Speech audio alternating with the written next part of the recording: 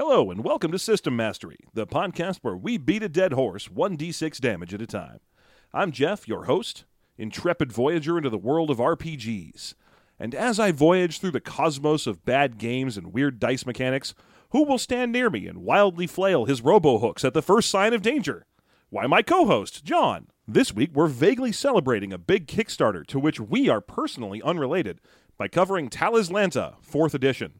That's right, by the time this comes out, there will be 6 days left to a Kickstarter for a brand new 5th edition Talislanta, a game of exploration in a unique fantasy universe. Will we support the Kickstarter? You'll just have to listen to find out on today's System Mastery.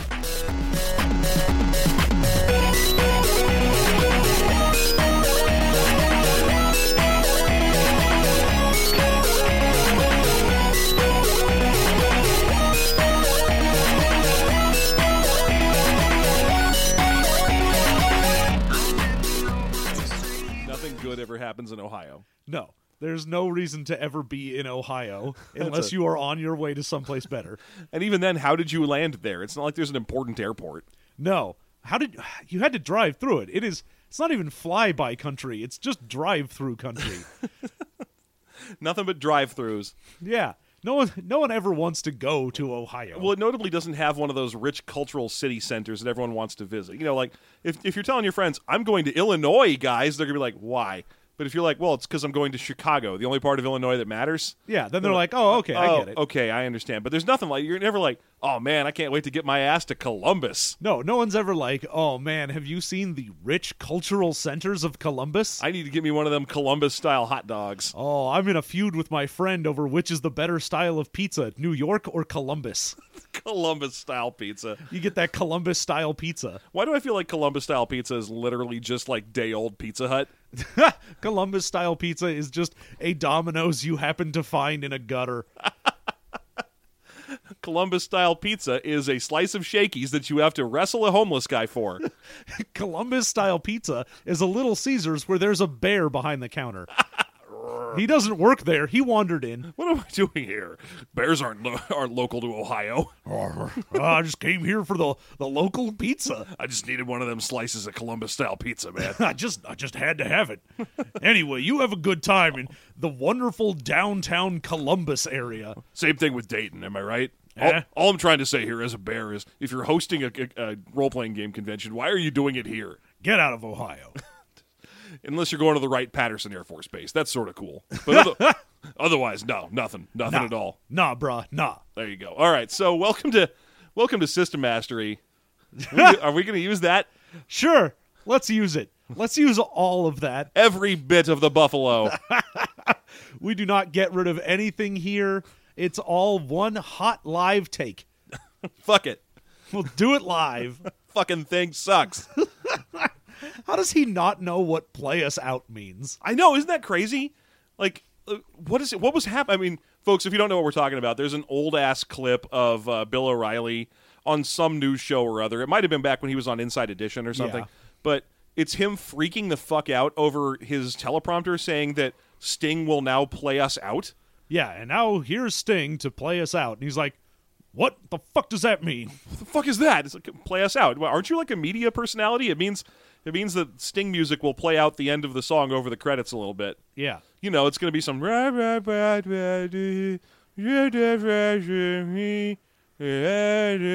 fields of gold. Like that sort of thing. But he's like, I don't understand what this is, and I'm so mad. Yeah. Nah, fuck it. I'll do it myself. I watched that again a couple of days ago to celebrate his downfall. Yes. That's been kind of it's been a fuck Bill O'Reilly kind of week. Yeah, that's what it's been. I mean, I'm not taking a strong political stance here. I just dislike Bill O'Reilly personally. I am taking a strong political stance that Bill O'Reilly is a garbage man and should be tossed to the streets. Or have you heard what his big thing to follow it up is? Is that he has a podcast. Oh, good. Oh, maybe we can get him on here. Oh, dude, let's try and get Bill O'Reilly onto System Mastery. Right? Oh, he would love to be on our show. What do you think his favorite role-playing game is? Hint, it doesn't involve dice, it involves falafel. Anyway, this is the System Mastery Podcast, where we discuss old role-playing games This week, we decided, on the urging of one of our listeners, to cover Talislanta while its Kickstarter is still live, and we will do so. There will be And it is barely still live, Yeah, but it is up. Well, it's 4 times over its coverage. It succeeded and then some. It's got like $45,000 out of a requested $10,000 as I speak. Yep. So it's doing fine. You don't have to worry about Steve or whatever his name is. Steve. I think his name is Steve. You check that book. Tell me if I'm wrong. Yeah, I will check this book and tell you that you are wrong. It's right on the cover. It's on the bottom of the cover. Yeah. Oh, his name is Fantasy Role Playing. That's his name. God right damn. there on the bottom of the cover. I'm sorry, Steve. Fantasy Role I'm Playing. sorry, Fantasy. I'm sorry I identified you as Steve. How dare you? I'm the worst kind of person. Oh, here it is. Shooting Iron Design. That's his name. Shooting Iron. I feel bad for saying that because I'm pretty sure the primary artist of this book is P.D. Breeding Black, like with a dash. John Harper. Okay, it's someone new then. I'm pretty sure it's a Steve in the new Kickstarter. Pretty sure it's a Steve. It's some kind of That's Steve. what they've got it right there on the Kickstarter page. Talislanta 5th edition brought to you by a Steve. It's just some Steve. I don't know. Here's the thing. We're not helping their Kickstarter. That wasn't the point of this episode. No. I mean, we'll cover the old game and discuss how nice it is that there's a new one coming out, but I don't know anything about it, and I'm not a supporter of it yet. Nope. This is just coincidental. It just happens to be. Yeah, so good luck with your Kickstarter, you Steve. Good luck, Steve. Hey, Steve. We'll support your game, Steve. If it's the last thing we do. Anyway, Talislanta is A role-playing game. A role-playing game. I'm struggling to come up with something like super unique to say about it. One unique thing to me is that it is only a D20 that you need. Like one D20 per person is all you need. Because a lot of the games that use D20 resolution will then use a bunch of different dice for random other crap, whether it's percentiles for like charts or just the other dice for damage, whatever. Yeah. But this one is all you need to play this is one D20 and that's it. You need a single D20 and some pencils and some friends. And maybe pizza. But don't touch the DM slice. Don't touch the DM's Ohio-style pizza. Ohio-style pizza. It's got road tracks in it. It doesn't want to be here. That's how you can tell. It's an Ohio-style pizza because it's cold because whoever bought it left Ohio. Yeah, they bought it and then drove 5 hours to get out of here. Our 5 Ohio listeners are so mad right now. Our 5 Ohio listeners are like, yeah, that's true. You got Fuck this it. place. You got it in one there, buddy. You did it. So let's talk about the Talislanta system before we start talking about. Here's the thing I knew this game for going in. Like, I've only ever heard about it. I never tried to crack it. It's imposing, first of all. It is. Oh, it is a huge book. I mean, It's the a only good thing inch I've and a half. seen really bigger than that is the new Exalted book. Yeah, the new Exalted book, which defies reading. Yeah, it's like this was almost 500 pages, and that book is like 700. Yeah, the new Exalted book looks like it should be open in a library with a big string running through it, like all the time, like it never closes. Yeah. It just looks like it's a tome. Yeah, you But just set that out somewhere. This is like 2 inches thick. Like, barbecuing this book would be difficult to do correctly. It would be too rare in the middle. You got to get one of them little blow torches and then just torch the middle of it. We got to reverse sear this thing. Yeah. Do it the broiler first, and then take it out and hit it with a torch. What you're gonna want to do is get that shit some sous vide. Yeah, we're gonna vacuum seal our copy of Talislanta and then put it in a 185-degree convection bath for 7 to 11 hours. Now we're gonna put some rosemary in there. A sprig of rosemary and a sprig of marjoram will complete the flavor profile. Serve with shredded kohlrabi. That's how you serve Talislanta. I swear. Well, we got to talk about the game. Let's talk about the mechanics. Okay, so as I mentioned, it's all one D20. Yep. You will just have a chart that you need to memorize, like 2 of them. Yeah. And one for of them you, as a player, you would only need to memorize one, which is the success chart. Yes, and you roll a d20 and you add modifiers to it, and then you compare your total against a success chart. And if you are rolling against someone, then the difference between your bonus and their bonus becomes the number that you add to or subtract from the success chart roll. Yeah, so if I've got a +8 to my roll and they're opposing with a +6, then my roll is +2. Yeah, you roll a d20 +2, check it against the success chart. So if you're trying to hit someone, for example, if I'm trying to punch John with one of the many fanciful weapons of this game, oh, don't do that. I will roll a d20, add my combat skill. Let's say my combat skill is +4, and I'm punching John, who is slovenly and lazy, and so his defense is a -1. Then the difference between my bonus and John's defense is a total of 5. So I roll a d20, add 5 to it, and then check that total number against the success chart. Now the chart has the crit success, crit failure. Yeah. Thankfully, the mishap is only if you roll a 0 or less on d20, so you can't like super mess up unless you have like an actual negative to what you're rolling. That's correct. So if you have any bonus at all, the worst you can do is a regular failure, which is a 1 to 5. Yes, and even then that's not like likely or especially common, so they did a fairly good job with that. Yeah, you do have partial success as a thing you can get as a 6 to 10. And that's then regular success 11 to 19, and if you get a 20 or above, you get a crit. And everything in this game is powered by intent. Like you tell the DM or whatever they're called in this game what you would like to happen. Yeah, it's not just like I'm going to swing a sword at a guy or I'm going to cast a spell or whatever. It's I'm doing this action specifically to create this result is what you need. It's result-based rather than action-based. Yes, so you say things like, instead of like, I am swinging this sword at this guy, you're saying like, I am trying to drive him back with blows. And then if you were to succeed, you would end up driving him back rather than doing anything like, cutting his arm off, which if you say, oh, I'm trying specifically to, say, cripple his leg or something. Yeah. Then if I get a critical success, then I will wound his leg. But if I were saying I wanted to cut his head off, I might just kill him instantly. Yes. Now, what the best way to play this then is to always use your sword for every possible situation and always just try to support them emotionally with it. I would like to swing my sword in such a way that they realize that their father is proud of them. Oh, you only got a partial success. They think their mother is proud of them. Aw, everyone thinks their mother is proud of them. Mothers are always proud of you. This is the worst result. Damn it. Well, no, you could have failed, and then it'd be like, oh, they don't think anyone's proud of them. No one's proud. I don't even have a father. I rolled a 1. My father's a false flag operation. I got a 0. I mishapped. It turns out he's his own father, and he's disappointed in that. I'm disappointed in myself. Stupid causal temporality.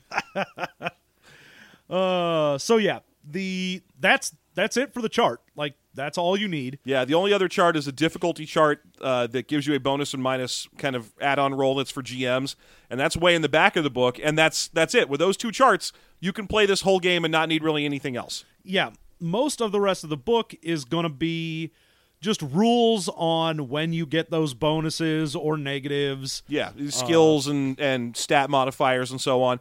Stats in this game, there are about, I think there's either 8 or 10, depending on if you count the 2 combat and magic rating. The interesting thing about the stats in this is they have your ability to do like actions that are combat or magic are outside of your standard stats. That's correct. So no matter how dexterous and strong you are, you still have to roll on your combat rating instead of on your strength or dex to hit someone. Yeah, so you've got your, just sort of standard D&D stats. You've got your intelligence and perception. Mm-hmm. You've got will and charisma, strength, dexterity, constitution, all that. Yeah.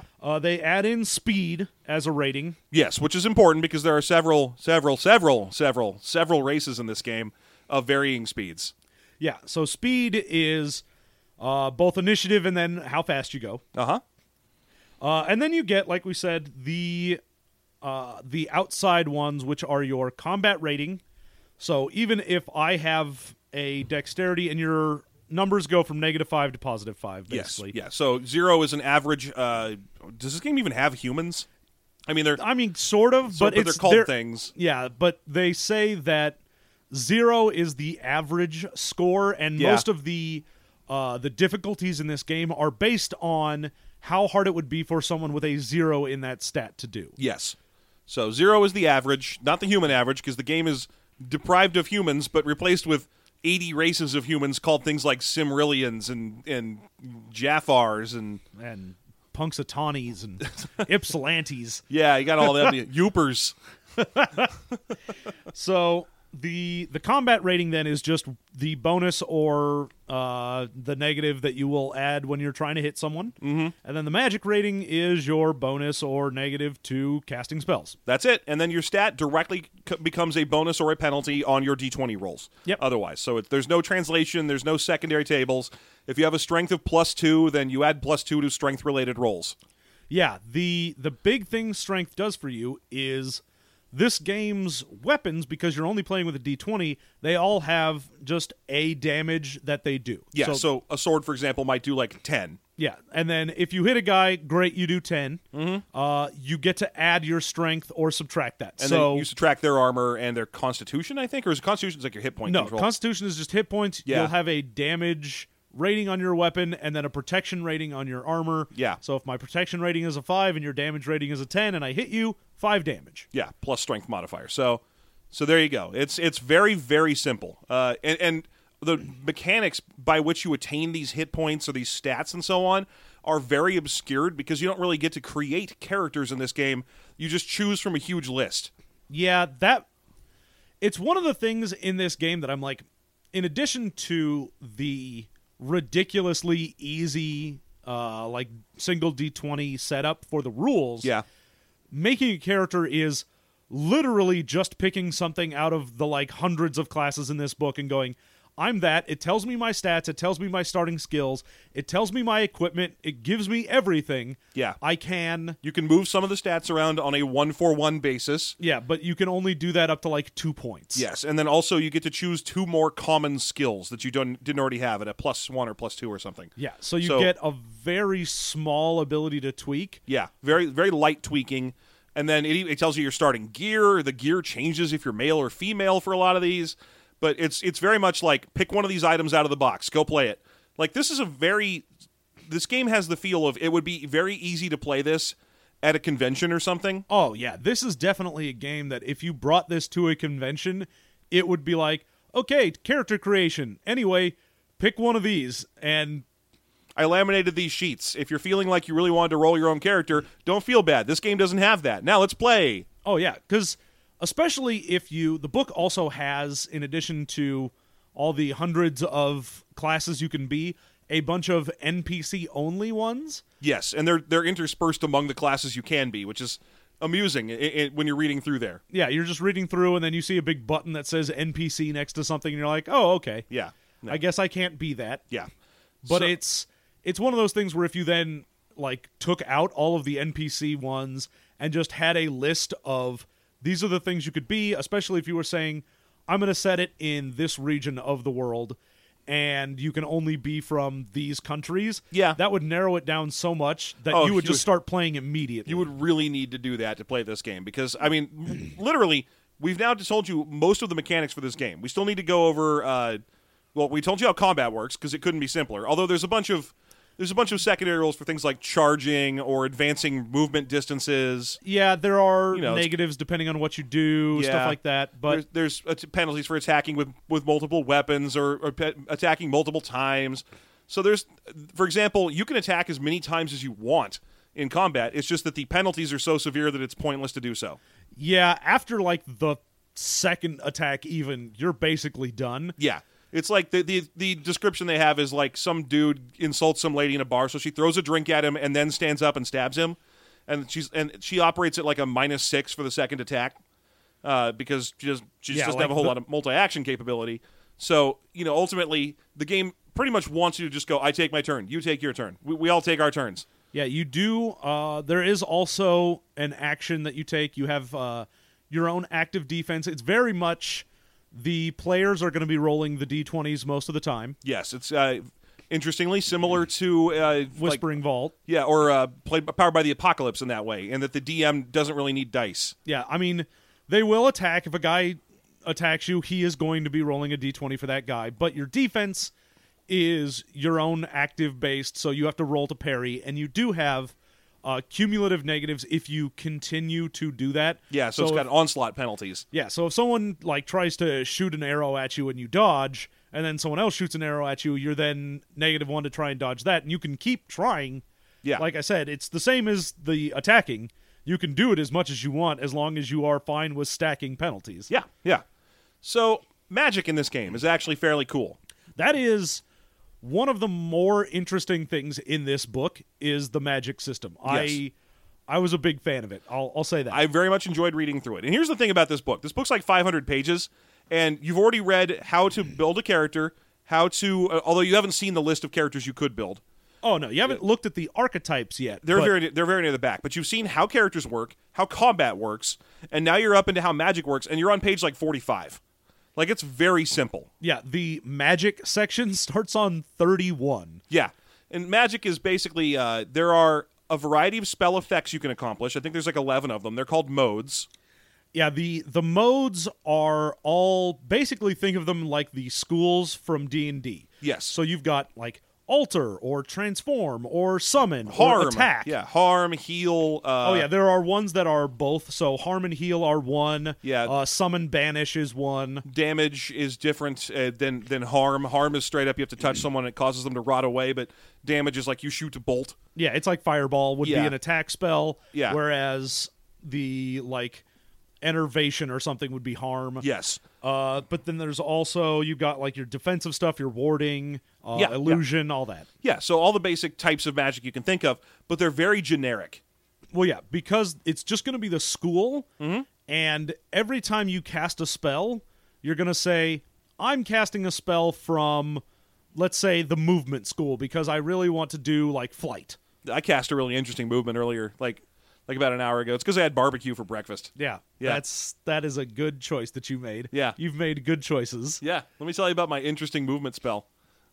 So, you'd be casting move from whatever your order was. Mm-hmm. And orders are your, the way you learned magic, basically, like the schools of magic. Yeah. And there's a lot of them. I mean, there's only a couple that you really need to know about, but there are a significant number of orders, and including a whole bunch more that they tell you about later in the book that are just like, oh, this one group of people does this weird one. Oh, yeah. Well, there's, like, one of them is crystallomancy, and it's... Crystallomancy. You cast spells through crystals, and there's... You can only cast spells through girls named Crystal. Yeah. And they have to have really dried-out hair. and giant dogs that can open portals. That's right. Oh, wait, you're doing an Inhumans thing. I am. I was just making fun of girls named Crystal in general. So, with that, I think there's only like one race that does it. It's the Gnomekin. Yeah, well, I don't like to think of them as Gnomekin. I like to think of them as the Nomekin. The Nomekin? Yeah, they're the Nomekin. Because this book doesn't have any elves. That's what earlier we got way off topic, but what I was trying to say is the thing I know about this book is that it sells itself as we don't gots no elves or dwarves. Well, yeah, they're like, nah, screw that Tolkien crap. It's all new races here. Everything's crazy and new. Incidentally, here's Gnomekin and obvious dwarves and obvious elves. Yeah. There's like, here are analogs. We called them something else. Yeah. But the, like, Crystalmancy or any of them, they all have an advantage and a disadvantage to them. Mm-hmm. So every, like, class of casting spells, like Crystallomancy, the big thing is you can put a spell inside of a crystal and store it for later. Yeah. So it's great for stuff like normally spells in this, if they are like rituals or anything fairly complicated, it can take minutes to cast, which makes it pretty much impossible to do in combat. Yeah, pretty much. So with the Crystallomancy, you can be like, all right, I would take what would normally be like a 5-minute ritual, put it in this crystal, and not only can you use it just like expel the spell whenever you want, but you can give it to non-casters and they can use the spell in there too. Yeah. And that's their big advantage. The disadvantage is that it takes even longer to put a spell in there, and once you do and use it, that crystal can never be used for holding a spell again. Like, it just ruins the crystal. Right. So effectively, every one of the spell groups in this game works like that. You've got all the ones. You've got things like generic sorcery. You've got one that works entirely through a tarot card system in this game called the Zodar. And I really liked that one because its big advantage is when you cast spells, no one knows you're doing it. I actually, that was one of my least favorite ones of them because it was too open to interpretation, where it was like, when you're doing Zodaromancy or whatever they call it, cardomancy, it doesn't have any outward trappings. You appear to just be playing with a deck of cards. Nothing seems to be really happening. However, anyone who knows what this type of spellcasting is knows and will try to stop you. Well, the thing is, there's like 2 races in this that know it. Yeah, but the thing is, those 2 races are known for knowing it. Like, if you see one of them and you've ever heard of that race at all, you're like, oh, that's the race that doesn't do anything but card magic. Oh, he's got cards. I'm sure that's innocuous. Yeah, but their whole race does it. And there's only a few magicians. It would mean, like, anytime you saw anyone with a deck of cards, you're like, wizard! That's kind of like if you saw a race that was like, we all carry around guns, but only a few of us have bullets in them. we all carry around guns and point them at you and shout constantly. That's our whole race. But don't worry, only 10% of us have bullets. So you're like, yeah, I'll just react to this normally. This is no problem for me. But I mean, they normally would use that for playing games and doing other stuff. So if someone was sitting there playing solitaire and then you were like, horrible wizard, and then attack them, they'd be like, the fuck is wrong with you? Well, I guess that's the problem with having every single trait in this game be a racial trait. Yeah, it is. I mean, we'll get into it. That's kind of a problem in this book. But so there's about, I think, 11 or 13 modes of spells, and then another 10 or 13 orders of spells. And the way you do it is it's on the fly every time. If you say something like, I'm using my Aeromancy, which is air elemental spells, to cast attack on that bird monster, then you just say, I would like to attack it. I'm going to do this amount of damage to it. I'm going to put this amount of magic energy into it. And if you've never cast that spell before, it's not that your character's learning a new one, it's that they learned it a long time ago, and they're just using it for the first time. Yeah, it's very weird in that it has improvisational spellcasting in that any of the modes that you know, and they are all skills distinctly. Yeah. So I could have like a +6 in attack and a +1 in transform and so on. But they are all very distinct, and if I say, like you were saying, the Aeromancy, I do an attack spell, and I've never done an Aeromancy attack spell, I have to come up with a name for it and say, oh, of course, I've always known this spell. It's just the first time I've used it, because in-game, all wizards end up learning like 1,000 discrete spells. Yes, because it's just the combinations of modes and orders over and over again. And also, you can tweak them by spending different amounts on them or asking for different side effects to be attached to them, so that your character, like, for example, if your character is an Aeromancer who casts attack spells, they may know like 6 spells. I throw Blades of Wind at you. I cast Call Lightnings. And they all have different small trappings, different costs, different times they take to cast, different difficulties. But ultimately, they're created by the player and the DM interacting, and I like that. Yeah, and the improvisational nature of it means you can, because the game is very much about intent, it means you can do like an attack spell with one of my orders and have it be like, okay, the intent for this spell specifically is to, say, choke someone. Yeah. And then go, okay, great. Then I've got a different attack spell, which is specifically to just do damage. I've got one that's supposed to, like, tie them up so they can't move, a whole bunch of different things. Yeah, and then one last thing that's important about the spellcasting system is that there's a bit of DM advice built right into it that says, hey, it seems really easy to use some of these as attack spells when they're not or whatever, and keep your eye on that. If the spell does damage, it's an attack spell. So, for example, if you've got an Earth Elemental guy and he has Conjure but not Attack, and he's like, well, okay, I'll conjure a Rock Slide and have the Rock Slide hurt these guys. Then the DM is advised to say, no, that's an attack spell. Yeah. You can use it to move them around. Which would be move. Yeah, you could use it as a move spell to shove them down the mountain, but you can't attack with it, and the reason is because you don't know how to make rocks attack people yet. Yeah, you have not learned that mode of using your spells. Yeah. So, sorry. Yeah, so it's good that it enforces that. It can lead to some weird issues where you're like, my character summons a giant boulder and it falls on you, but it doesn't know how to hurt you. Well, the other weird thing in this, which is the orders. The orders of it are exclusionary for some of the modes. Mm-hmm. So, like, if I have certain ones like Witchcraft doesn't let me get certain spells, but that makes sense. I mean, like the Zodar one where you can't, the one where you use cards to cast spells, you can't use that for attack because what would that look like? Oh, you can. You can't use it for transform or summon. So okay. I can't that's so flip weird. a card and summon a creature. But that's exactly that's straight up what it should do. I know, right? Just be like, all right, I'm playing fucking Yu-Gi-Oh! Here we go. I summon Blue Eyes, White Gold Dragon, can't lose, or whatever. Oh, you were so close. If you just put out the gold, there's Blue Eyes, White Dragon. Is it Blue Eyes, White Dragon, can't lose? Is that it? Is that the name of the monster? I mean, it's not can't lose. That's Parker Lewis. No, Parker Lewis. I summoned Blue Eyes, Parker Lewis, can't lose. Zed, eat now. So basically, yeah, certain orders can't use certain modes. Although, here's the thing, all of that is optional, including the trappings and the secondary effects.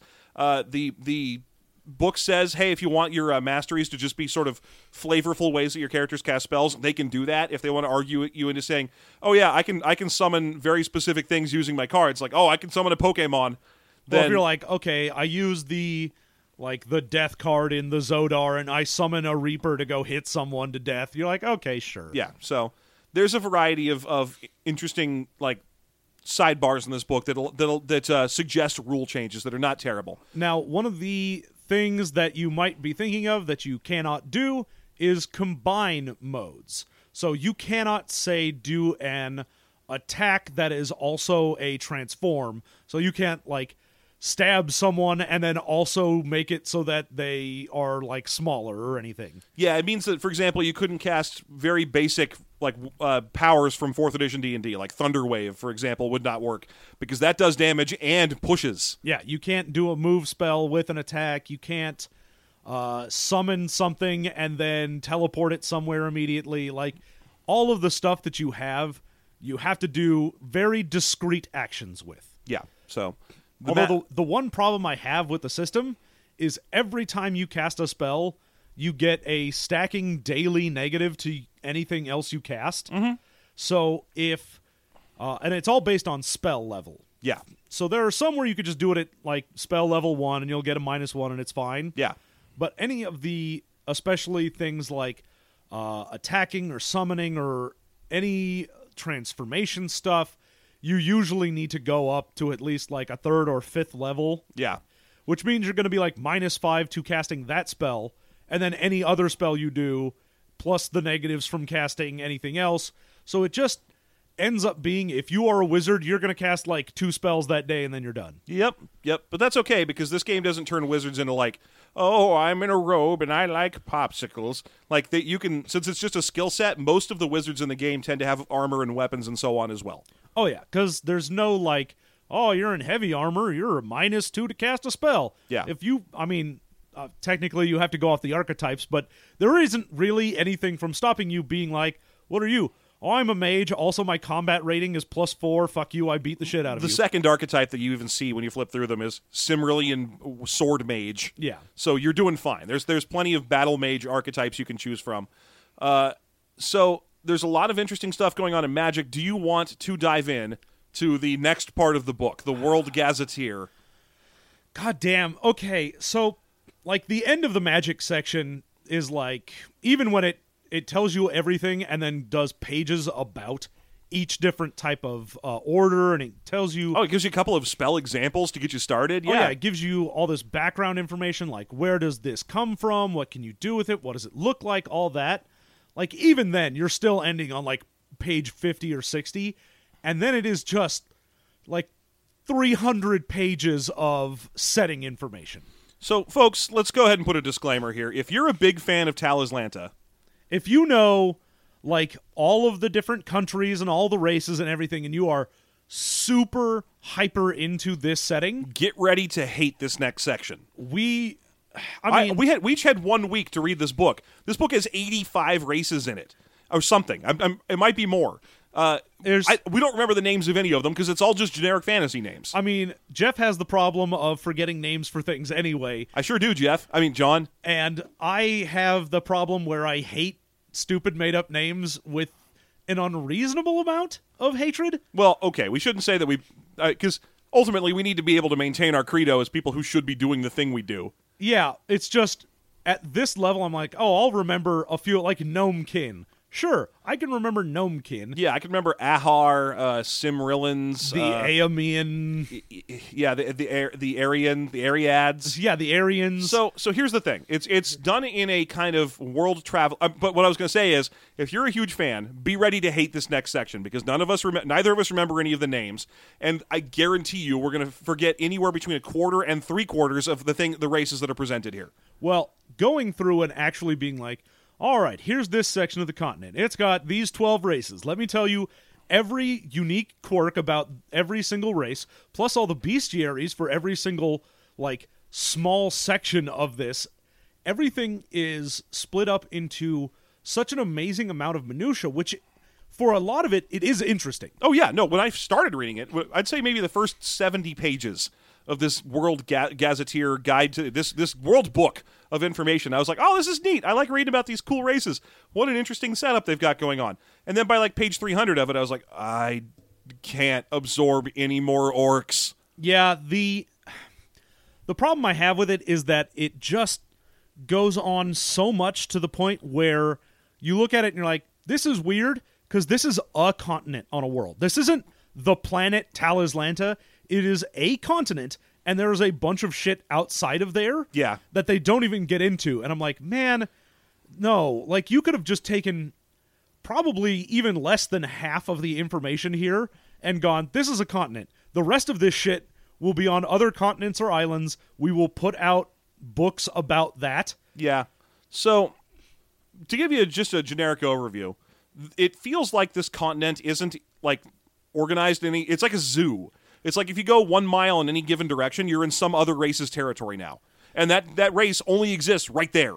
Yeah, the races have not a ton of intermingling, but what they do and why they do is mostly because every single race in this does one thing and one thing only, which means they rely on every other race to do anything for them. So to give you an example of what that means, there is one race in this book that doesn't do anything but maintain a store of knowledge on top of an ancient mountain. There are 12 of them. I think they're called the Chroniclers or something, and they're basically just a bunch of Uatu's the Watcher. Now, they could have made these guys some of the basic humans of this game and put them up on that mountain and been done with it, but no, they're a discrete special race. Then, as if some Chroniclers weren't enough, there's a whole race that doesn't do anything but maintain a library in the desert. That's just all they do. They're just librarians. They're permanent librarian race that live out in the desert and are librarians. And there's a third race that doesn't do anything but live on an island and maintain an observatory. Yeah, and the whole thing is you might hear that and go, man, that seems really weird. How do they even survive? And you're like, oh, well, that observatory race, they are on an island with 0 natural resources, and the only reason they survive is because since they have dedicated their entire race to doing like observatory nonsense and looking at weather patterns and stuff like that, anyone who sails has to buy charts from them. Yeah. So everyone interacts with them because they're the only race that does that. Yeah. And the same thing, there's a race that is like, what do? Oh, we make the best quality instruments. Oh, you mean the musical instrument guys? Or So the Bobor. If you're like, I want to get a musical instrument, Yeah. there is a race you can go to. The Bodor are a great example of... So, I guess the conceit behind this world is evil wizards a long time ago, and that's pretty much...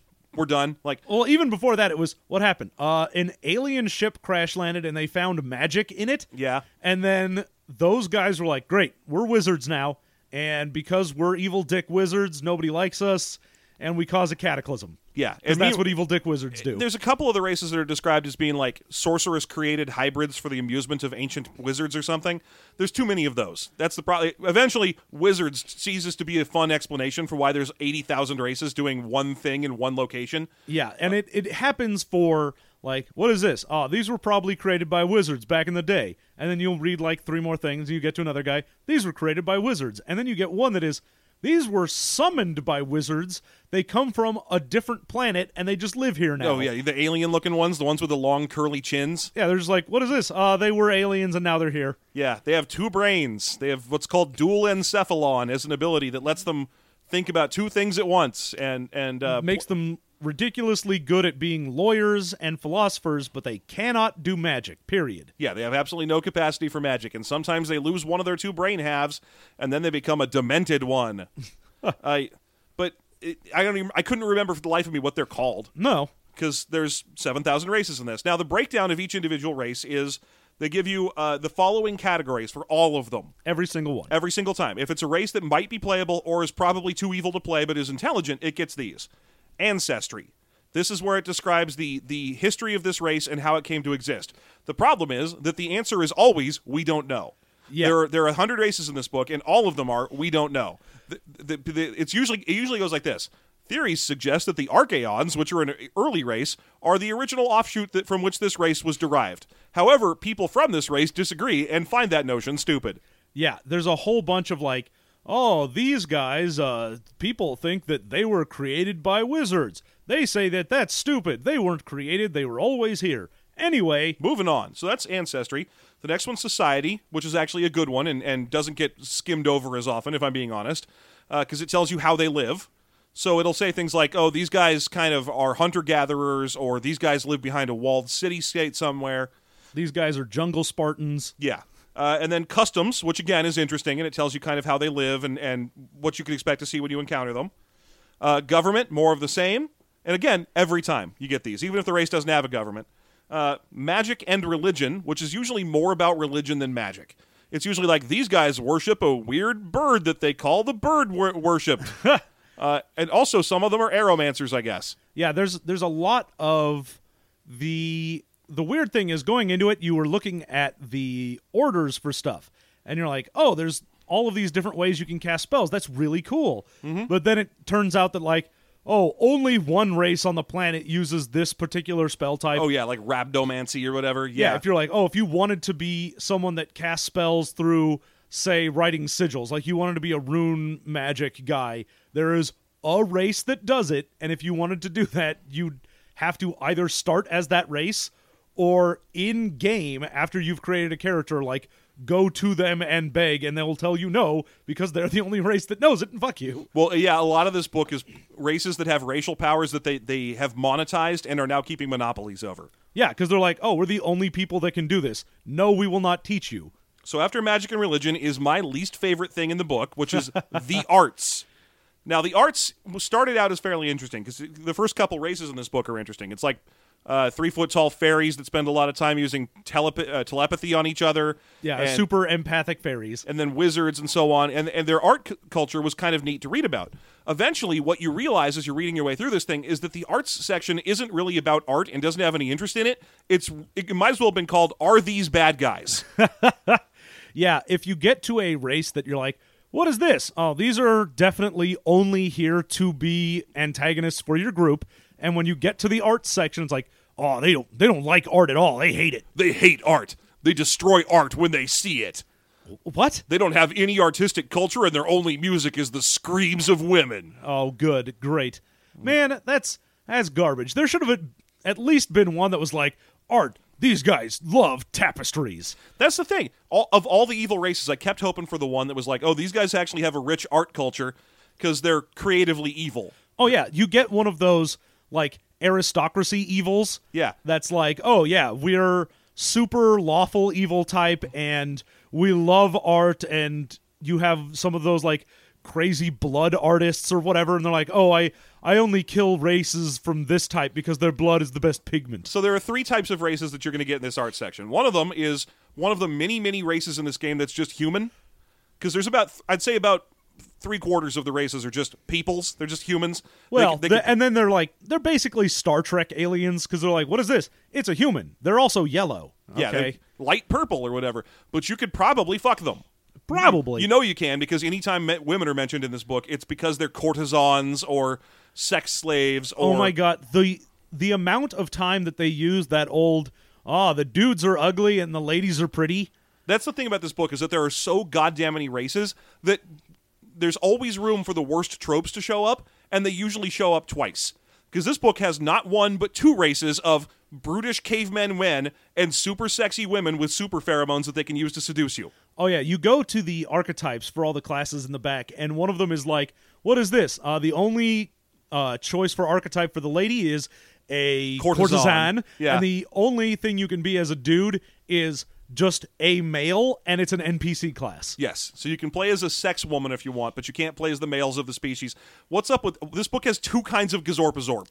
Yeah, it's just weird. And then even while all the races are like, this is the one thing I do, they'll start getting multiples of those. So you have like 2 different races that are like super bankers. Yeah, there are 3 races of bird people. There's 2 races of super machine technology guys. Yeah, and they had the Gear Wars. They have them gear. The whole thing is Rick and Morty. It's yeah, just the whole thing is Rick and Morty all the way down. There's bird persons. There's a whole race of cat dudes that just squanch in closets. Yeah. I mean, there is a race of cat dudes. They're called the Jacka. Yeah, of course there are. And the cat dudes are jungle warriors, because of course they are. And then there's a whole race of rat men. No, I mean, once you get to a point where you've decided, okay, well, I can't do basic fantasy races, you will invariably end up getting to, all right, well, I'm just going to TMNT this shit and turn animals into dudes. Yeah, and this book does it with, there's no dog people, but there's cat people, fish people, a lot of lizard people, lots of lizard people. There's like 4 kinds of lizard men. There's frogmen, frog people, which you can't play as. I was so disappointed when you couldn't play as the dumpy looking frog guys. You can't be froglocks. They're frog centaurs. They're the weirdest race in this book, and you can't play as them. Nope. Frogtars. But I mean, I feel bad because we've been talking for like 20 minutes and we've barely touched on any one of these individual races. There are too many for that. Yeah, that's what I was saying. Is the problem is you can't, like, in a one podcast like this, go into every single race in depth, because you are just going to give the surface level. Like, right. If I talk about one of them and I go, all right, these guys, they live in the jungle and they have an entire basically Spartan thing where they're like, oh yeah, we only value martial prowess, and we find that tolerance to pain is the best thing a person can have, and we are highly sought after as mercenaries because all we do is fight. Yeah. Like, I mean, what I could do is I could just list names and see if John remembers anything about them. No, probably not. Hey, John, what were the Nagra? I have no idea. John, what were the Snipes? They didn't exist, and then we got sent out on a hunt for them. I thought of that joke as well, but the Snipes are a playable race in this game. They are giant snails. Yeah. They are literally giant. They aren't people snails. They aren't snail tars, which would be a gross, interesting fetish thing. Yeah, well, I mean, then you'd just be a fucking Star Wars race. You'd have that snail head. Oh, no, you're thinking of Ithorians. I'm thinking of the opposite of a snail. You're thinking of a snail-otar, like a minotaur, where I'm thinking of a centaur snail. Oh, okay. So, like, if a human bottom body... half of a horse and the top half of a snail. So it's like a snail shell, and then the goop that pops out the front is a guy. Is a guy? Oh, that's great. Just a slimy dude pops out the front, all bare-chested, like, hey, everyone, snail dude. I'm a snail guy. You need to go somewhere? Okie dokie. Y'all want to come inside my shell? Lots of slime, but I'm grilling. I'm grilling up slime. So the Snipe is probably my most favorite of all the races in the book because it's playable and it's literally a giant snail. Yeah. I mean, I don't want to make it seem like we were being flippant for the races. No, there's a lot of really good ones. Yeah, there's a ton of interesting stuff in here. It just goes on for so long that eventually you stop caring. It's an embarrassment of riches is the problem. And I feel bad for saying that because accusing a book of having too much good stuff sounds like the AMPM of RPGs. Well, it sounds like a weak sauce complaint. It's like, this book's got too much great shit in it. First of all, it's not all great shit. A lot of it's very rapey. Oh, yeah. Well, there's a ton of like, these are slavers and all they do is go around and get sexy ladies. And there's a lot of races that are literally, these are just sexy ladies. They all wear diaphanous veils and totally want to give you the bone. Oh, yeah. I mean, and it's, even if it's not one of the ugly men, sexy lady ones, there are still a bunch of like the fairy ones or whatever that are just, what is this? They're all beautiful and they are all about boning. Yeah. So there's a lot of old school or sexism in the book that's kind of, it's weird because, you encounter it once, you're like, yeah, whatever. It's a heartbreaker RPG. I'm up to speed on what's happening here. When you encounter it 20 goddamn times. Yeah, that's why you'll begin to really notice a lot of stuff is because you're like, oh, this is the third race that seems kind of like they're Jew stand-ins. Oh, yeah, there's a whole race of nothing but desert bankers. Yeah, and they're like, oh, they're super greedy and they'll never give you a good deal and all they do is they want gold, and you're like, oh, okay, all right, I get it. There are also two races of coal black skin people. There's the Ariadna, which are the good ones, and the Danilek, which are kind of evil raider types. Yeah. And so, I mean, literally, the book is just every kind of bad idea you've ever heard of in a role-playing game. Here's 4 of that. yeah, so once you come across like the third one of it, you're like, oh, wow, this is the third time you've mentioned someone as a gypsy in this game. Thanks, book. The Sarista start that off. Yeah. The Sarista literally, the book just goes, these are gypsies. Yeah, there's the archetype for not even them. There's another race that it's like the whatever gypsy is the archetype. Yeah. And, of course, the Sarista are described as having that, oh, if you put it down, I can steal it code. Yeah, gotta love every time they put that in a thing where it's like they are gypsies and they will steal anything. They have no concept of personal property. Yeah, I think what we should probably do is boil it down to discussing very quickly what our favorite, like before we get to the favorites and least favorites in the game, discussing our favorite and least favorite of the races. Can you do that? You don't have to give it the full name. Sure, fine. So I already said the Snipes are my favorite because they're talking snail men, and I thought they were hilarious. So that's going to be my favorite. What's your favorite? God, I don't know. I do really like the ones that do the Zodar, because there's only like one race that really does it, and I can't remember their name. They're another desert-dwelling gypsy sort of analog. Yeah, but they're very interesting because at least they weren't like, we're gypsies. They were just like, nah, man, we're all about like mysticism and that base and the Zodar and doing fortune telling, but the whole culture is like, oh yeah, we all use these cards. We use it for telling fortunes, for just playing games with it, as well as there are a few people that know how to cast spells with it. And I was like, that's interesting that they've really incorporated this thing into their life, but it's not the only thing that they have, which was nice. So I was like, you're interesting. I like reading about you. I mean, there were a ton of them that were just like, what are you? We're just weird people out in the middle of nowhere doing one thing. Yeah. I'm going to pick for my least favorite the Danuvians. Okay. They're very minor. They're a race that lives... There's one group of them. They live behind a walled city, and they're the Amazons. Yeah. They have men, but the men are just breeding stock, and you never get to see them. And the reason I'd pick them as my least favorite is because their archetype you can only play as one, and it's the Danuvian Virago. And I'm not sure... help me out if I'm wrong here, John. Virago is like a term for like women, right? It's like a... I don't know, man. I think it's an old-fashioned, mean-spirited word. But anyway, moving on from there... This is the thing about them that drives me nuts. There's a whole paragraph of them that describes how they don't bone men right now. Like, someday in the future, you will totally bone many men at your leisure and when you wish, but for now, you are too busy with war. And I'm like, okay, there are 200 so archetypes in this book.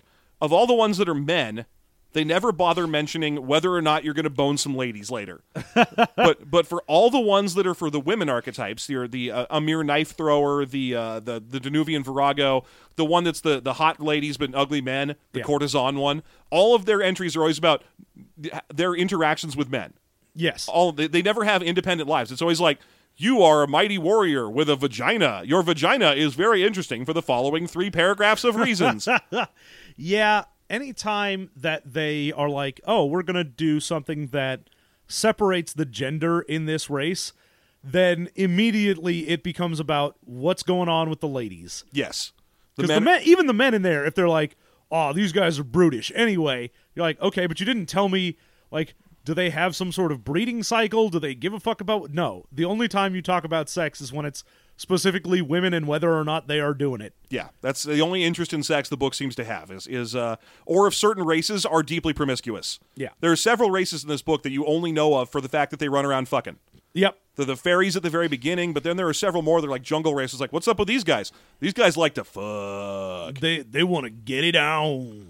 If you come to their land, you're probably going to get laid, bro. Woo! You could also go to this other race. The dudes are so ugly, even you've got a shot. Yeah, for my least favorite, God, I don't know. Like, I kind of want to pick one of the evil races for like just being boring as fuck. Like the Uck or the Kang or the Sorens or the Mondraka or the Za or the Danelek or the Reincarnators. Yeah. Any number of races that are basically orcs, darklings. Well, any of the races that, not even just that they're orcs, but that it's just, what are you? We're evil because we are evil. Okay. What are your reactions to other people? We will attempt to kill or enslave or rape them. Okay? What's your society like? There is no society. Whoever is the strongest is the leader, and we don't like art. Okay, fine, great. Great, moving on. Thank you. Who's the next evil one? Oh, we're the same, but we look different. Yeah, we live in a slightly different location, but are effectively the same thing. We are the desert version of those jungle guys that are evil. What are you? We're the mountain version of those desert guys. We are the Hardys to their Carl's Jr. Yeah. Look, we are the Rallies to their Checkers. Yeah, it's just unnecessary. You could just be like, what lives out here? Za. What lives over there? Desert Za. Yeah, a couple of them you can kind of be like, all right, what are these? Evil undead. Okay, fine. They can be brainless. They're undead, sure. And there are cool ones in the margins. Like, for example, one of my favorite things in the book was there's an island near the edge of the world where a group of Roman-styled robots are building something.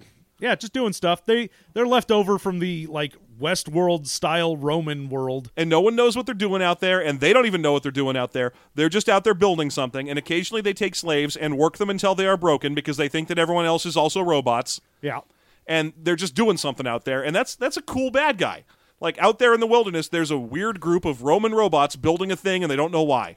Yeah, and I mean, there are a lot of weird things out there where it's like, what is this? Oh, it's an island of people that some believe are actually Archaeans that survived, and they have a little society, but anytime anyone gets near them, they flee or drive them off. Yeah, there's these cool stories that are buried in this giant, boring morass. Like, for example, the Reincarnators are a group of wizards that traded their lives for power a long time ago, and they can't die. They just keep coming back as evil wizards over and over again. And then there's one race called Zambrians that live to hunt the evil wizards, and if they kill the evil wizards, they stay dead. Huh. So there's this whole neat story about these two races intertwined and fighting throughout the course of everything else that's going on this continent. No, I mean, that story, though, there are so many of, like, here is a race that you can play as. Here is the race that hates them and they fight. Yeah, like, for example, the Aamites or Aamin or Aamites whatever. are just the protectorate from War Machine. Or yeah, they're super religion. They're just Catholic guys, yeah. Yeah, they are the Inquisition forever,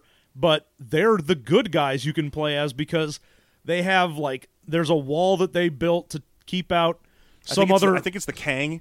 And they're like, oh, we always fight, and whoever wins the fight every year gets control of the wall. Yeah. That's sort of cool, right? I mean, but it's buried in this morass. Like, the other one I liked was the Ara and the Morgwan. Uh-huh. The Morgwan are four-legged, dumpy, mud-dwelling frog people, and they hate the Era, who are four-armed tiger lizard men. And they constantly get in battles in some swamp somewhere where there's a bunch of little tiny green dudes that watch. Yeah, and the little green dudes are just like, hey, man, what's up? Hey, I like nature. Wee! And the nice thing about that is even the evil race, like the centaur frogs, are like, no, we're cool with the little green dudes. They're great. Yeah, they're awesome. No one wants to hurt them. No one wants to hurt the little green guys. They're just like, yeah, the master. Nature, wee! Yeah, let's all drink grain alcohol. Yeah, that's why everyone loves them. They just show up to a party and they're like, I brought booze. The mix-in is nothing. Get tanked. You can chase it with booze. You guys fight. I love watching this. Man, that voice started to really change into Mickey. It kind of Mickeyed up at the end, yeah. Oh boy, I'm a nature spirit. I've got some grain alcohol. Hey, Goofy, you should fight Donald. That'd be funny, right? Oh, or kiss. Or both. But, all right, so there you go. After this... Oh, one more thing that was cool about this section. The bugs. Oh, yes. Oh, my God. I love the weird bugs in this that don't get their own write-up. They just keep being mentioned in other people's stuff. They're just little monsters, like little monster descriptions. There's these little bugs, and they're called things like ambush bug or hunter bug or nomad bug. And they're just like, what are you? We're little 1-inch tall bugs, and we do one human thing. Yeah, they're all like semi-sentient bugs that are like, oh, what's going on with you?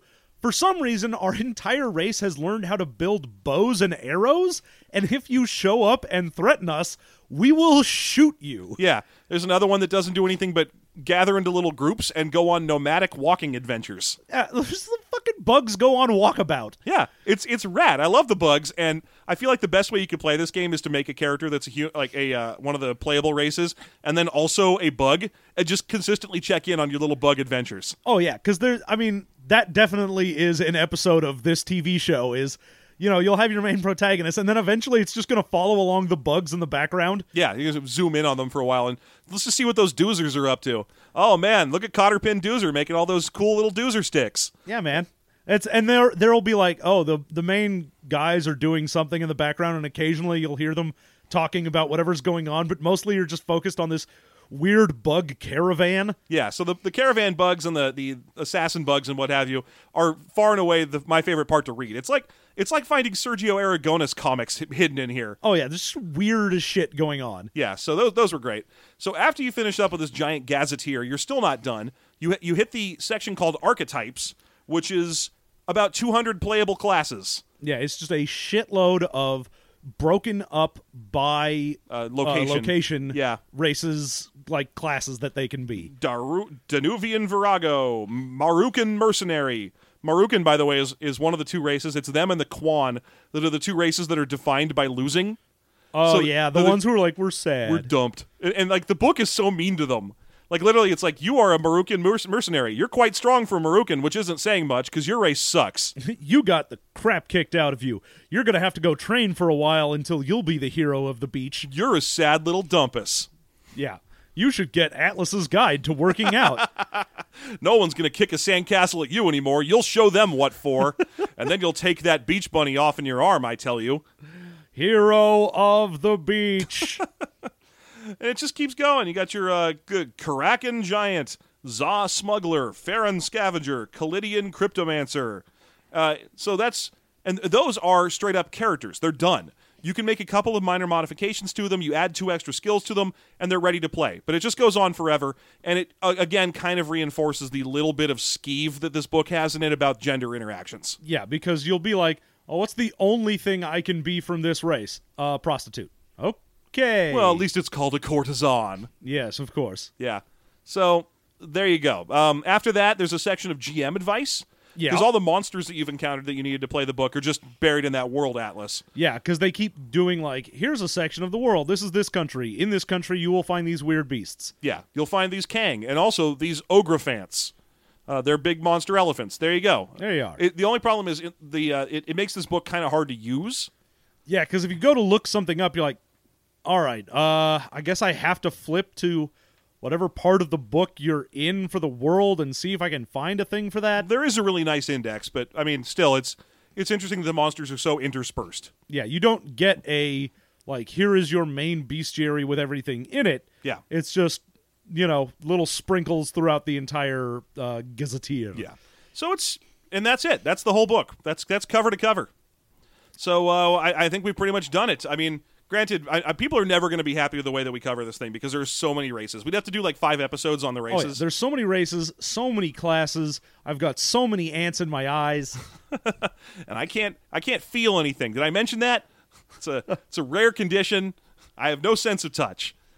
Anyway, so why don't we get to our favorites and least favorites instead of just quoting Rick and Morty? Sure. Okay, here we go, John. What would you say is what would you say is your favorite thing about Talislanta? Fantasy role-playing. By fantasy role-playing. By some guy named Steve, I think. By Steve. By a Steve. I think my favorite thing in this was probably going to be the simplicity of the rules. Yeah. The fact that you just need the 1d20, everything is just compare it to this one chart. Mm-hmm. All you need to do is you would roll and be able to look at what your total was and know right off the bat, like, did I succeed? Did I fail? Was this awesome? You don't have to do the whole, like, all right, I rolled and I got a 14. Is that good? You're like, oh, I got a 14. Great, I succeed. Yeah, so that's nice. So that's a good favorite thing to like. This game, like we were saying very early on in the podcast, this would be a good convention game. Yeah, it's just the rules are even like, here's the base rules, here's the rules for skills, here's the rules for combat. This takes like 10 pages maybe. Yeah, of a 500-page book. Yeah, it is so simple and easy to jump into that even someone who's like, I've never looked at this book, I know nothing about it, you're like, great. Here's a 5-minute overview of what it takes to play this. You're ready to go. This book's been on our to-do shelf for like 6 months. I've been afraid of it because it's thicker than any steak I've ever cooked. I've been afraid to touch it. I'm like, I don't know if I can read this thing in a week. And it turns out you can, because it's very easy to skim over the latest type of orc. Well, there's I mean, it's got a decent amount of art Yeah. in there that fills that up. Pretty fun art too. There's some fun stuff in there. Yeah, no, a lot of times we bitch about the art in Yeah. books, but this is actually good art. It's good. It's like good old school fantasy style art. There's nothing of the modern style in there where everything's perfect and comic booky. It's old school sketchy, but it's very good old school sketchy. Yeah. So, everything in there, it's just super easy to jump into, so I'll say that. You Okay. can get through it fairly quickly. Speaking of old school sketchy, John, have you seen my van? I've only seen the outside of it. Oh, dude, you should see the inside of my van. It's got a great view from its no windows. Oh, man. Yeah. There's all this candy in there. Candy, shag carpeting. I got a tattoo rig in there. Nice. Oh, I got everything you could possibly want inside my old school sketchy van.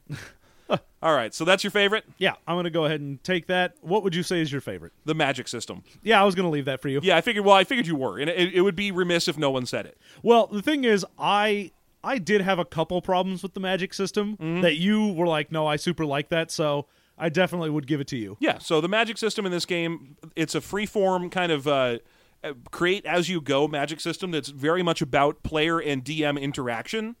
It's not bargaining in the way that like a wish spell is bargaining and that the DM is encouraged to fuck with you, because this game has a lot of intent-driven mechanics, which is a huge relief to see. I like it when a game has like, tell the DM what you want to happen, and then work with the DM for that to happen. It's not, tell the DM what you want to happen, the DM figures out a way to give you the opposite and laugh at you. Yeah, the fact that you can go, look, my intent is to do whatever, and he's like, okay, that's a thing you want to do, and it would be possible to do it. Let's figure out how you do it. Yeah, so I like that about the magic system. I like the orders. I like the simplicity of the modes and then the complexity of the orders. It makes for an interesting balance. Yes. So I'm a fan of it. I like that it even included a couple of discrete spells as examples. It was just nicely done. I wouldn't even mind seeing it imported into other games. Mm-hmm. So I'm a fan of that. That said, what is your least favorite thing? Least favorite thing is just how much stuff there is. It really should be cut down. The amount of stuff that is in this one continent, I'm like, dude, there's no way that this is happening. If you had all of these singular, discrete races all over the place, they would get wrecked. It's funny to think, yeah, exactly. Some big race is just going to be like, what, there's, 200 of these guys living on some little landmass? That's us. We're going to take it. Yeah, that's ours now. Yeah. You're done. Yeah, you guys are dead. That's the end of you. Yeah. It's weird that doesn't seem to happen. It's kind of one of the complaints I've seen people spread about the lore of World of Warcraft is that there are far too many sentient races. Yeah, but this is way far and above that. Yeah, it's way more, and it's not spread across, I think, 3 distinct planets now. It's just one continent. Yeah, the amount of very different but all very intelligent races living in such close proximity, I'm like, man, we don't even have different races. We're all humans and we can't deal with that shit. Yeah. The amount that I'm looking at this book going like, man, you should have spread this out a little is a lot. Plus, just it's so much information to put on one thing. Yeah. And you could have cut out a lot of the redundant ones. Yeah, definitely. This is a rare case where I feel like this book should have been 3 books. Like, people are always complaining about how the D&D, for example, you need 3 books to play, right? Yeah. Like, this book should have been the core book and a couple of world books. I'm not saying necessarily that it's bad of them to include so much awesome information, but it's challenging. It is definitely something where, I mean, like you had said, this had focus. been on our shelf for so long because you look at a book like this and go, oh, fuck, this is going to be just tedious to get through, where even if it does read quickly like this does and it's an easy system, the way that it looks, the amount of information presented is going to be daunting for a player just getting into this. Yes, that's fair. I mean, again, not everyone who buys Talislanta is buying it so they can review it for a podcast later. Hell, no one is doing that because we didn't buy it. It was sent to us by a listener. But my big takeaway is there's a lot of things about this book I really like. If they had been presented in smaller packages, you could give them more attention. Yeah. I feel like even if, say, just this book had, say, the 7 Kingdoms and a few of the evil races and a couple other weird island guys. Yeah. I'd be like, that is a good base fantasy setting. Yeah. And then it just keeps going for like another 200 pages, and you're like, oh my god, you've given me like 4 worlds worth of information here. Yeah. It's it's an amazing value for money if you like lots and lots of races, but it feels like a lot of them could use a little more attention. For example, I feel like you could have come up with something better to say about the evil book races than to give them that dumb art section where they all hate art and they all hate their own governments and their worldview is that they hate everyone. What are we? We're assassins. We fucking hate you. Yeah. Great. We don't have an artistic culture. Incidentally, we all work real hard on these leather bracelets and top knots and things that we do, but we don't have an artistic culture, damn it. So that would be mine, is the too much information there. Your least favorite thing? I'm going to say my least favorite thing is going to be some of the old school sexism in the book. Yep. I know that was going to be predicted and easy, but it's definitely something that needs to be noted. Yes. Not just that, but also the casual throwing around of gypsy like 3 times. Oh, yeah. There's not the word, but like the concept. Although also the word. Yeah. But the thing is, the book really does have multiple things where you're like, this seems like it's starting to verge on being offensive and then occasionally verges right into it. Yeah. Yeah, that's exactly what it is. It's just, the problem is, again, because of the embarrassment of riches contained in the book, you're going to run into old school, it's a whole race of prostitutes, like 3 times. Yeah. So just the fact that they're like, well, we've got to fill another like 40 races. Eventually you're going to run out of ideas and be like, man, I don't know. These greedy guys, they've got big noses and beards. Oh, shit. Whoops. Oops-a-daisies, I did it. I'm sorry, Mexicans. That's my stereotypes about Mexicans. Yeah. Oh, I got a race. They're real good at sports, but they're also lazy. Sorry, Eskimos. I'll try again. Sorry. Yeah, okay, so there you go. That's my least favorite. John, would you play this game? I mean, I would give it a shot. It's easy enough to get into. It's easy enough to play that if someone wanted to run it, I would be into it. Like I said, you'd really have to focus the game on something. Yeah. Like, your guy would have to say, all right, this is the section of the continent we're in. These are the races you can pick from. Just let's get an actual laser focus on something. Let's get a story going. Because I think one of the other problems you're going to run into this is a problem I always ran into when playing Rifts, which was my DM would be like, we're doing a game that's set entirely in triacs. And I'd be like, can I play a Chiang-Ku dragon? And he'd be like, no, those have nothing to do with the setting. Can I play a Hydra? No, the fact that Hydras are playable is stupid, and you can't play one. That is stupid. You are stupid. Yeah. Stop it. Yeah, you're going to run into that problem a bit in this book, which is, someone's going to find something that they think is super rad. We're playing a cool mountain adventure. Can I play a Castabulanese? No, they're from the islands. Yeah, there's going to be something that someone's going to latch onto, and no matter where you're playing, they're going to be like, I want to be that thing. But that's a problem of players and not a problem of the game. No.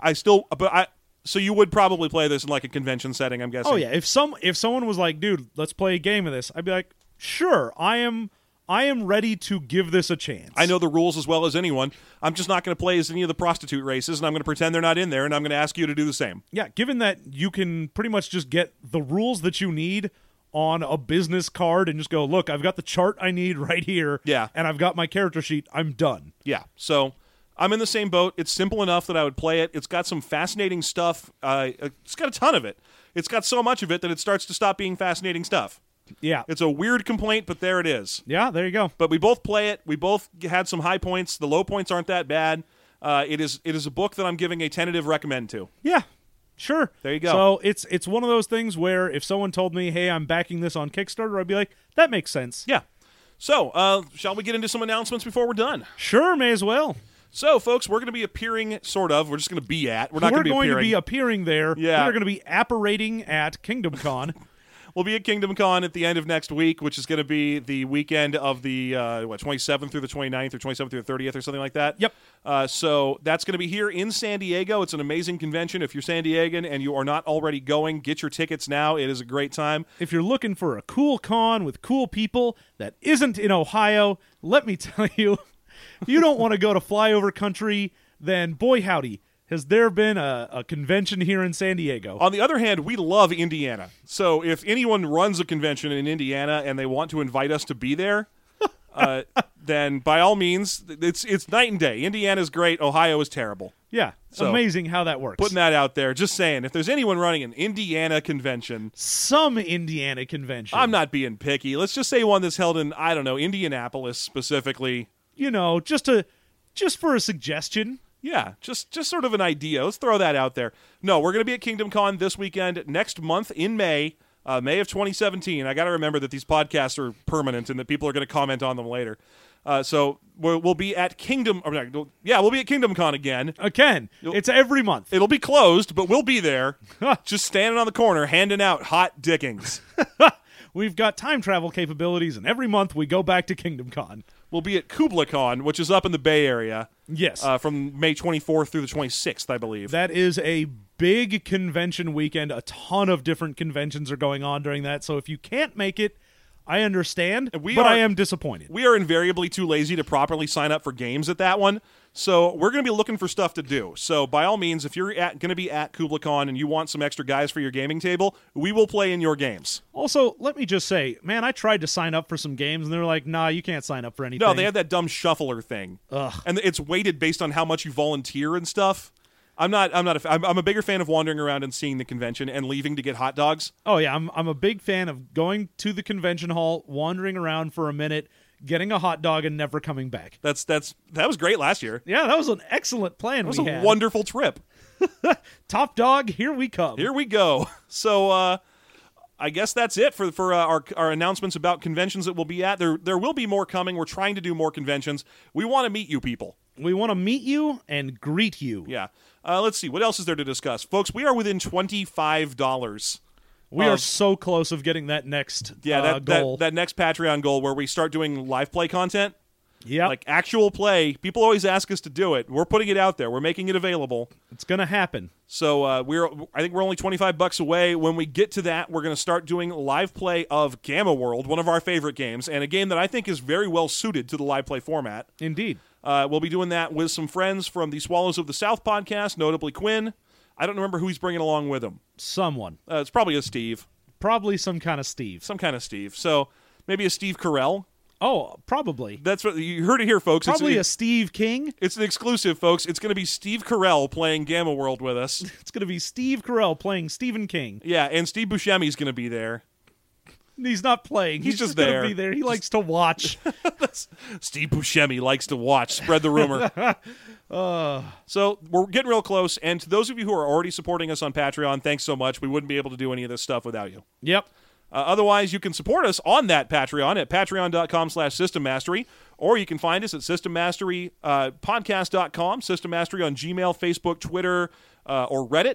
You can find us there to send us your questions, recommendations, comments, whatever you want to do. That's the easiest way to get a hold of us.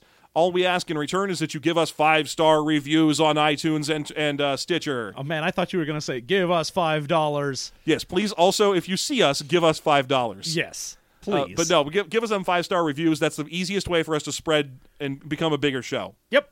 So, thanks so much for listening. John, you got anything else? Nope. Then have a nice week.